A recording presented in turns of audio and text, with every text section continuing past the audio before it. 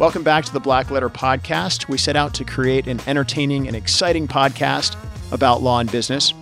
Black Letter, the name, comes from the Gothic typeset. Over time, Black Letter became the only font that English law books were printed in. It made it harder for kind of the common person to understand what the English law books said. Black Letter came to represent something that was law, that was set in stone, that was a sort of old and a well-settled fundamental principle of law. We're here to demystify black letter law. We're here to demystify things that happen in business and law and where those two meet. And I hope you have fun listening. Thank you once again, ladies and gentlemen, for joining us on another episode of the Black Letter Podcast. I've got Gordon Sumner with me today, a former Army officer, Ranger, tabbed, airborne, all of that happy stuff, and now the CEO of Vets Moving Forward. And quite an impressive background. I think PhDs, music degrees, all kinds of, I don't even know where to go, but all kinds of interesting things. And I saw that, Gordon, and I don't know if you know, I went to Fort Benning School for Boys a long time ago, Clinton administration, not as long ago as you were there. But I did basic there and then went to OCS and then I went Armor, different direction. But I am somewhat familiar with, I understood what all of your Army career, Purple Heart and Bronze Star distinctions meant, which is quite exciting. So how did you end up with Vets Moving Forward? Tell us about yourself and how that happened. Well, for Veterans Moving Forward, we go by Veterans Moving Forward. Veterans Moving Forward, okay. We are a 501c3 nonprofit. This is our 12th anniversary. So September the 16th will be our happy birthday day. For doing this. And how I got involved with it was kind of one of these opportunities that I wasn't expecting. I had just left the Obama administration where I served in the Department of Defense and was looking for something to do. I'd started my own service-disabled, veteran-owned small business, or as I call it, a service-disabled, veteran-owned, very, very, very small business. And also Native American small business, because I am part Native American, part of the Santee tribe.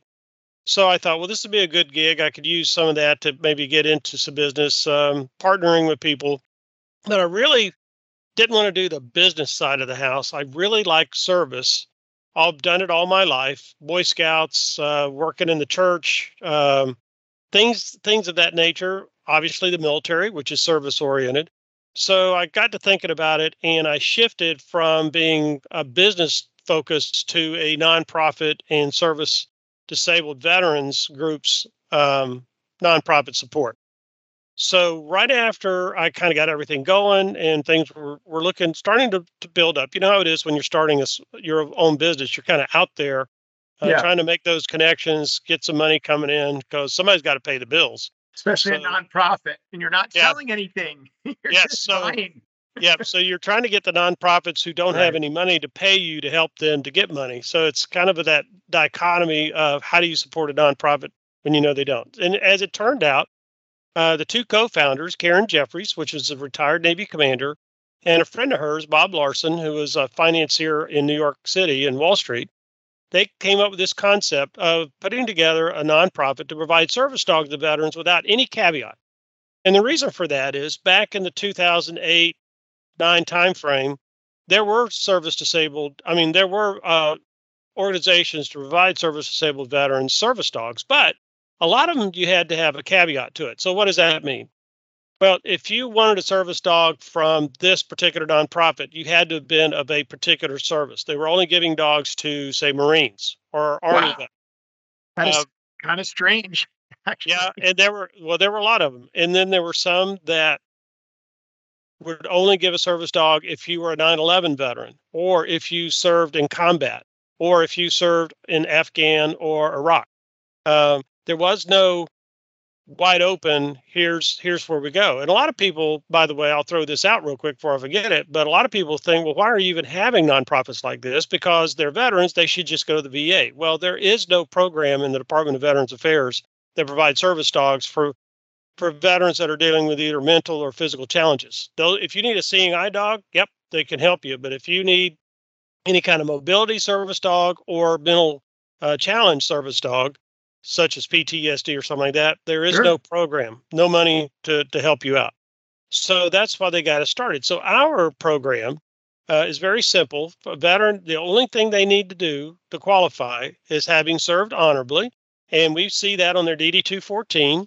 It could be one tour of duty. It could be a whole career. Doesn't matter. And for our listeners out there, DD 214 is an honorable discharge paper. So right, it's your discharge paper, and that piece of paper shows your whole life history in the military, to include the type of discharge, whether it was an honorable discharge, less than honorable, general, whatever the discharge you got. It's on that legal document. So that's how we verify, instead of a veteran telling us, "Oh yes, I had an honorable discharge." Well, that's the proof, is the DD 214. So you have to have that. You also have to have a document from your primary care provider that says that they support your efforts to get a service dog. And if you're in any kind of mental counseling, you also have to provide a statement from your mental health provider that they too agree that the service dog would provide you that element of support, and that you are still in counseling. And that's it. That's all you do. You could be retired, cleaning your gutters, fall off your ladder, suddenly you're in a wheelchair and you need a service dog. We'll help. You could be a veteran who was wounded in Afghanistan and you need a service dog. We'll help. You could be a Vietnam veteran, which we're seeing a lot more applications of Vietnam veterans and First Desert Storm veterans that are applying for service dogs. And I believe there's a reason for that, and I could talk about that later, but we're seeing that. So you could have been anyone. You could be a veteran who just had an honorable service and never saw the light of day on a combat zone, but you did something that now causes you to have a mobility issue, so you can make your application. Right, because you also said it could happen after your service. Like you could be out of physically healthy and then something happens and then you need the service dog. So that's pretty unique. So I want to jump back to, you said you were in the Obama administration. You were Employer Supportive Guard and Reserve. Is that right? The ESGR? That's correct. I noticed that because when I started this law firm 22 years ago, a friend of mine was 20th Special Forces Group and I was 1158, 29th Infantry Division Cavalry Unit, a recon unit. And we had an ESGR, what is it? Plaque. Because we were such good supporters. Yeah, well, 100% of our employees were members of the Guard and Reserve. So I guess you were in charge of it probably at the time that we had that little plaque. But I remember applying for that and getting it. But I read that's a huge organization. So I guess my question really, though, to come back to it, was I saw that and that big job in the administration, and now you're running this nonprofit. How do the two compare, and what volume do you do where you are now? And what are the logistics challenges like? Compared to, being in the military, being a brigade commander or a battalion, I don't know if you're battalion commander, whatever you did, but what are the challenges, and how have you been able to use some of your background to help you run this nonprofit? Well, the one thing about the military, as you well know, is it's teamwork. It's all around teamwork. You have to have the support of your subordinates. You have to have support of your non-commissioned officers, your other officers, their leadership positions. And you have to make sure that everybody, as I call them, become true believers in what the commander's intent is aimed to achieve. So how you do that is you get everybody around and you explain to them what's going on and you ask for their input. It's not a dialogue, it's a monologue, it's a dialogue. And so you want to make sure that you have their input. Now, how did that translate when I was the national director for ESGR under both President Bush and President Obama? Wow. So if you remember, the National Committee for Employer Support of the Guard and Reserve, while it had a robust staff, I had 72 military uniform members, civilian, federal civilians, and then I also had about 150 defense contractors, and we were located in every state and territory, so even out in Guam. But the real work that was done, and I'd say this, and I'll get an email from one of the military members, but the bulk of the work was done by volunteers. So we had around 5,000 volunteers that made each of the state committees function in supporting all those employers and all the Guard and Reserve members from all 7 branches of the Guard and Reserve in accomplishing their missions and making sure that they understood their rights and privileges under the Uniform Service Employment Rights Act. So, USERRA. Gosh, I didn't even really realize that. So that organization was largely a volunteer organization by volume of people. I always thought it was something the government did, and you got a little, Yeah. Wow. And the nice thing is that we did have a budget. When I first started, it was about 21 million a year, which sounds like a lot of money, but when you're supporting that volume of what was it at the time, 1.3 or 1.4 million Guard and Reserve members across the country, plus the staff to do that, plus all the events, the travel, etc., you can eat that money up really quick. So what we did is we started getting the volunteers to document their time. I would go, and I basically lived out of a suitcase, and I would go, especially on the weekends, and visit with the volunteers when they would have their Friday evenings and Saturday training sessions. Most of the time, I would ask the state chair at the very beginning not to tell them who I was, because I wanted them to just show up, have a good time, do their training. And sure enough, every now and then you'd have the comments of the group saying, well, if we had more money, we could do more. And them son of a guns back in D.C., they don't know what the hell we're doing out here. They don't appreciate what we're doing. The person I wish I could talk to the person in charge. Undercover boss. Yeah. So after a while, the state chair then would stand up and introduce me. And you could imagine what happened in the room. It's like, oh God, he's going to fire me or whatever.